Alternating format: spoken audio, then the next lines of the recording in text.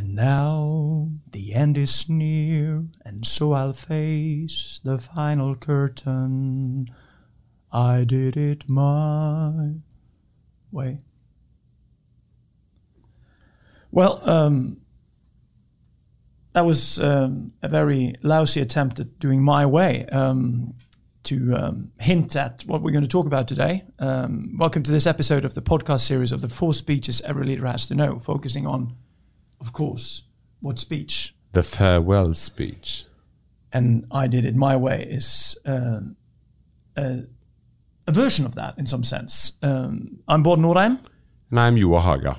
There are many farewell speeches, many famous ones, like the farewell speeches of Jesus or Muhammad, or even a very famous one by the baseball player Lou Gehrig. We have farewell speeches by presidents and generals. But what's really at stake in a farewell speech, Joar? Maybe we should first make the distinction between what we call the self-directed, or when it's a chosen goodbye, when you're not forced to leave. If you're forced to leave, we have a different sort of situation, speech-wise, don't we? Yes, I think the self-chosen also covers the when you're leaving because you're getting old. I think, it's sort of or when you're leaving for greener pastures, and it's okay yes. to move on, sort of. Exactly, you are not being fired. That's the or replaced, or yes. So then it's usually hidden. And because the self-chosen farewell speech is, or when you hold a farewell speech when you are leaving voluntarily. That's the point. The organization or the company. I think it is traditionally understood as an epideictic celebrative speech. Yes, a speech that you hold in order to portray the present as good as... We raise a glass for this, and yes, we raise a glass for that, and a particular thank you to you. Thankful for having served the organization or the company. And you thank your family, usually. Yes, and you're praising the virtues that are there, in a sense. So the virtues or the DNA of a company, or what maybe Simon Sinek would, in his Start With Why, would be described as the why of a company, what we have called the legacy, is what's at stake in a farewell speech, isn't it? So it's not, it could be, if you're fired, it's your personal legacy, so that's a different story. But if it's you leaving the company, the question the audience is left with is, what now? What now with this company? We've been led by this guy for a while. What's next? Can we still give ourselves, be dedicated to this particular legacy? So then... Yes, and that's the intriguing part of saying goodbye, isn't it? That the ones that you are saying goodbye or farewell to, they are actually going on further. They are continuing the walk or the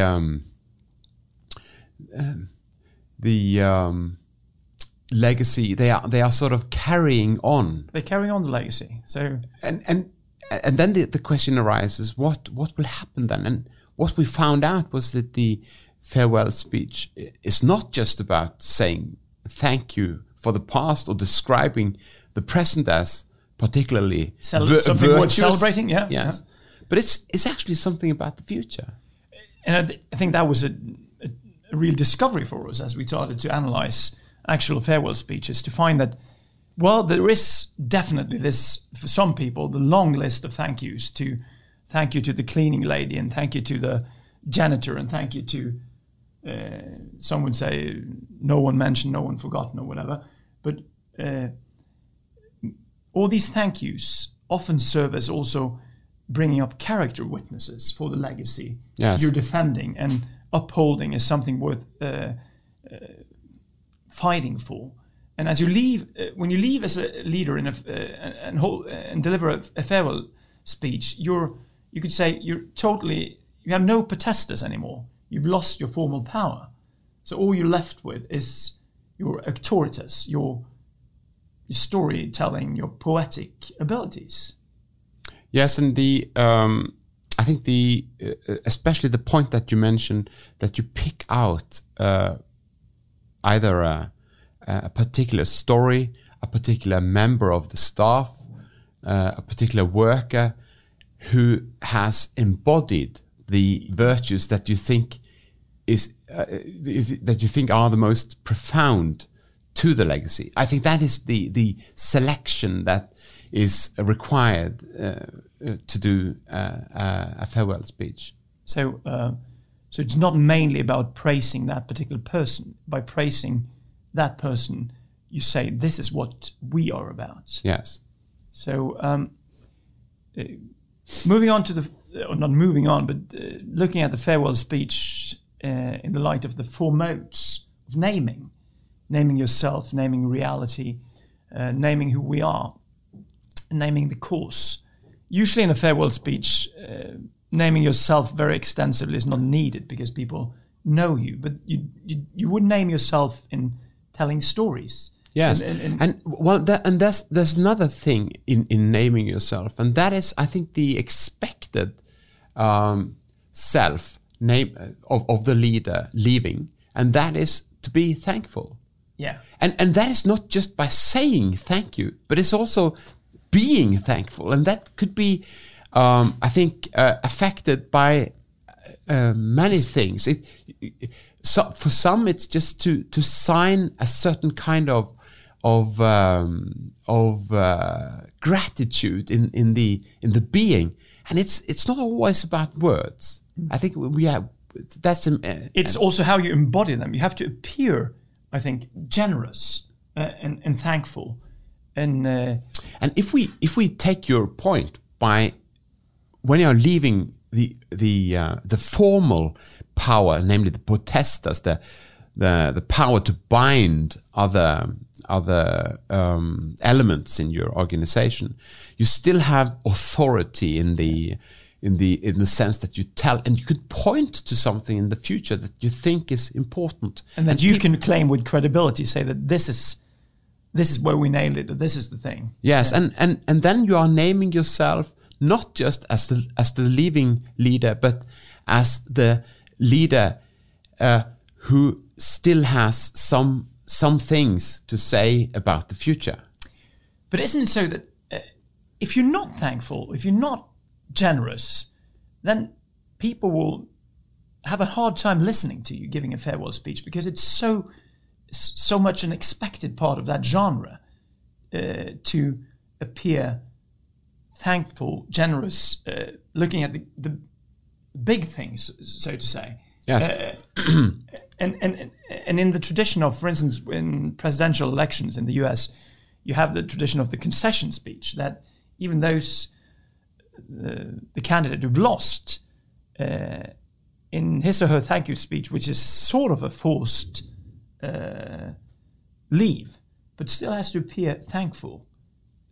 Otherwise, you cannot say anything. It's sort of an expected part of the genre. Yes, and the other thing is that it's constitutive to the power itself. So it's you are sort of not just you are not allowed to stay in power if you are not elected the next term. Yeah. And but I think as leaders,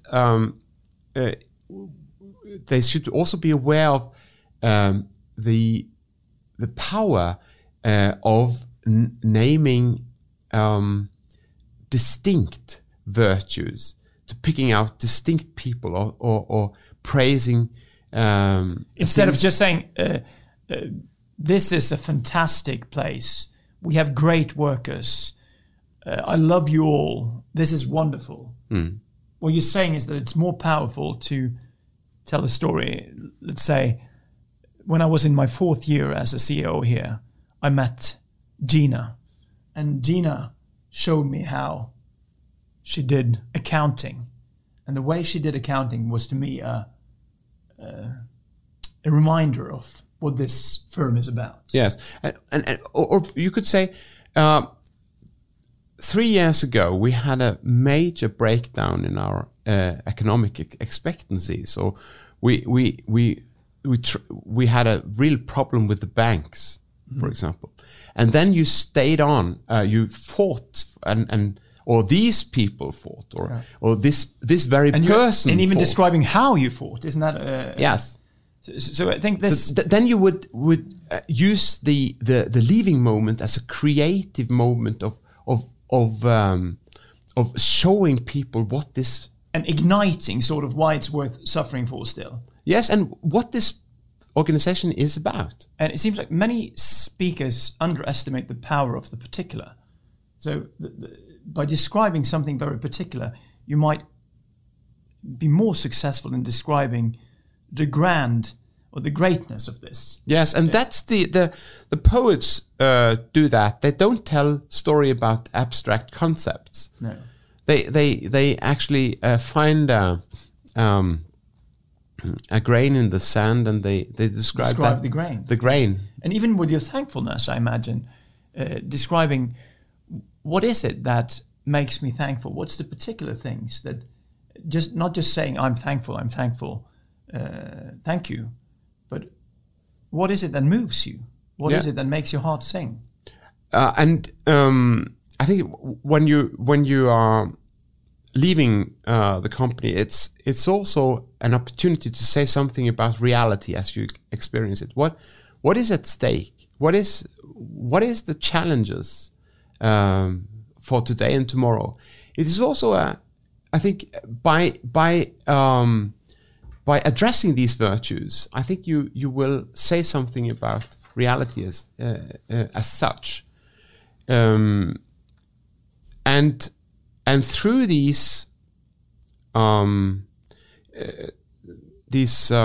people, or the virtues that you describe, I think you also, the people who are listening to you will get a sense of who we are as an organization. So sort of the bond between the one who's leaving. In a way, the bond is broken, but there's still a bond here because there's a legacy. There's something uniting us. Yes, and he was also replacing himself with the speech in a sense. Yeah. So even if the speech lives on in a sense. Yeah. Yes, if he is leaving, the speech remains. The speech remains. We'll listen to the beginning of a farewell speech. It's a very it's particular in a sense because it's the former First Lady of the United States of America, Michelle Obama. And in some sense, you could say that it's, they were forced to leave, but they were not forced to leave because you couldn't do more than 2 terms. But she has chosen to do her last remark as a First Lady on a particular occasion. It's the annual event of recognizing the School Counselor of the Year. This year is 2017, 6th of January. So she uses that event at the White House to give her last address. So in that sense, she's not thanking everyone, but she's expressing her thank you in a very particular setting, and using that, we'll hear, to will also say why there is something here still worth suffering for. But let me make a comment on that and try to connect it with the 4th mode, namely the course. The course. And if you are naming the course, it's not irrelevant the setting that you're naming this course in. Exactly. So a large part of her and the Obama's idea was to have proper education for all people, and I think it's a very creative moment of when she's leaving. She's leaving among people who educate young people. Yeah, and she sort of puts a departure in that sort of powerful spot of those who educate, as you say, young people who want to build an America for the future. And exactly. They introduced the metaphoric of hope again, that her husband so eloquently used as a president, or particularly in his campaign. Yes, and also it's to use the teacher and it is also another interesting element in the speeches, namely to use people that are not there, but are there sort of in the role of the ones who are teaching them. So she's using children as the sign of hope by not letting them be present, and that is also a quite elegant. And interestingly, if you happen to watch the video, behind her, there's almost like a choir of those school counselors cheering for her and cheering for the purpose that she's advocating. And then, of course, you have the immediate audience in the White House, but also then the larger audience who's watching this online in some sort of sense. So I think that's also a thing to keep in mind when you give a farewell speech. Do you have a choir?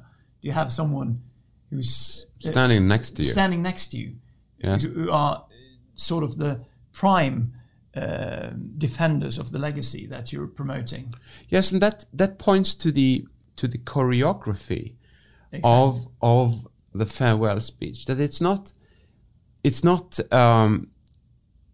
just to take the microphone to stand there alone. That would be that's one way to do it.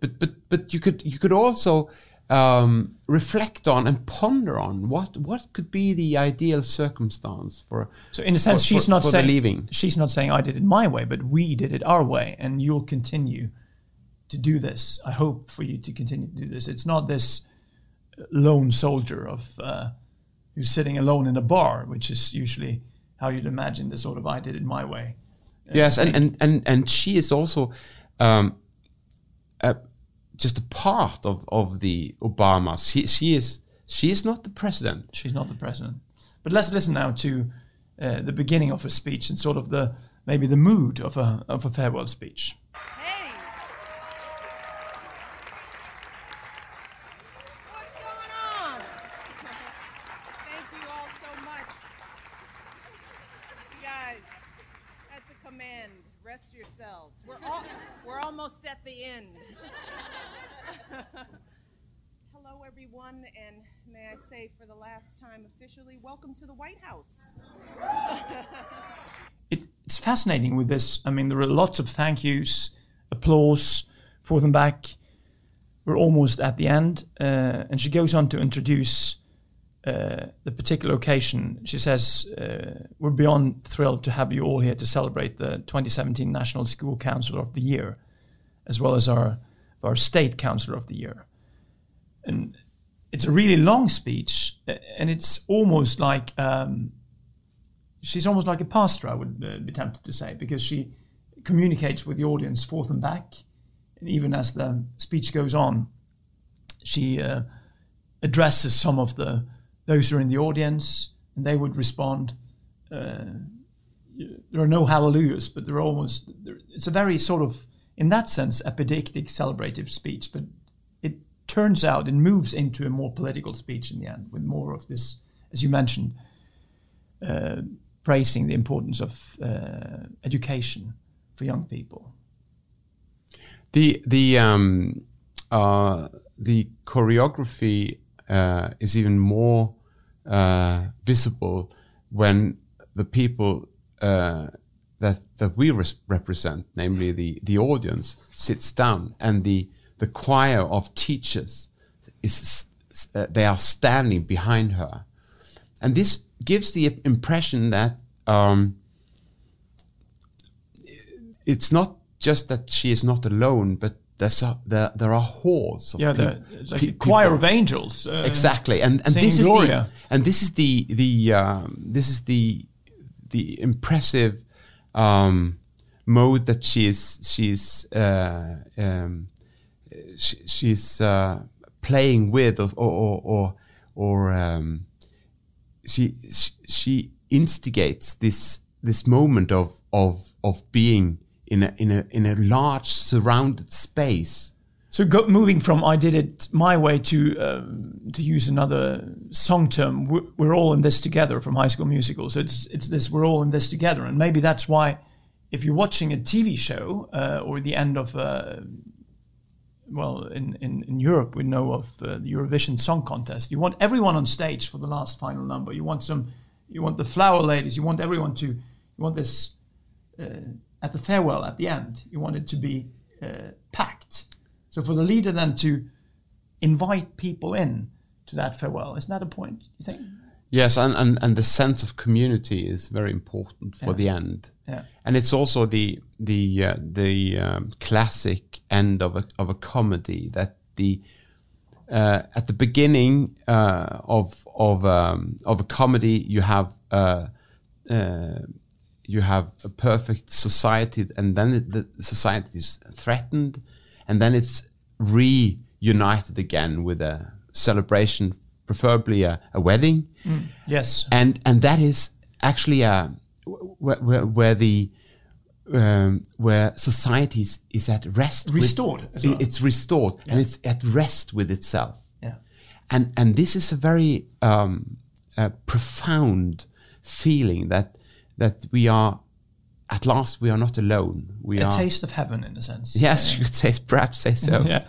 So, a few keys to the farewell speech. It's an opportunity to look back to your opening speech.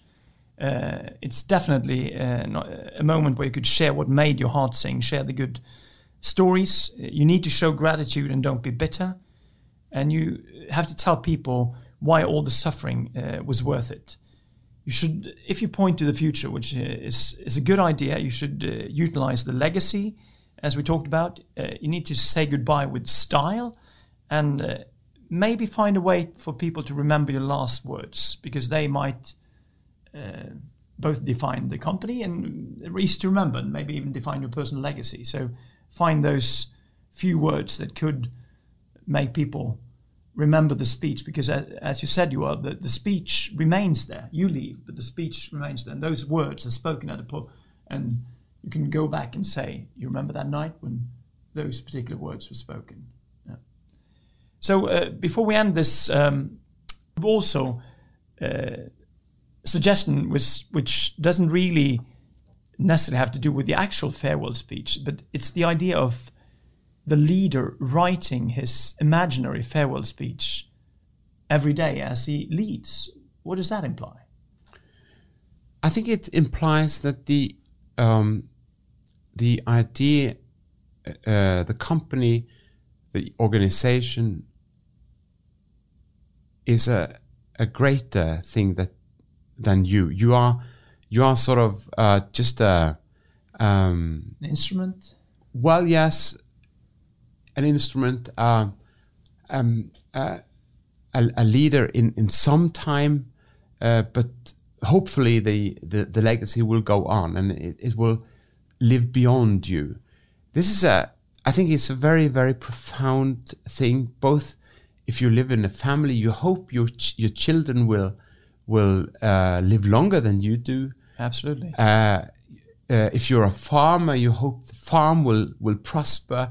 Even beyond if you era. Yes, and even if you are left 6 feet underground, yeah. and you hope also in the social life that some things would just live on. So I think this is something.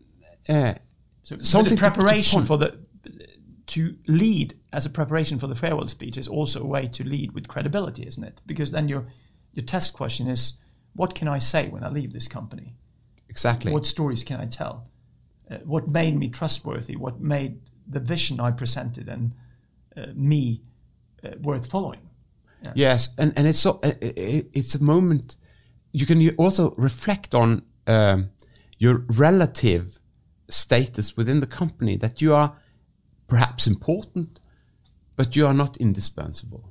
So, and now the end is near, and the time has come to say we're all in this together.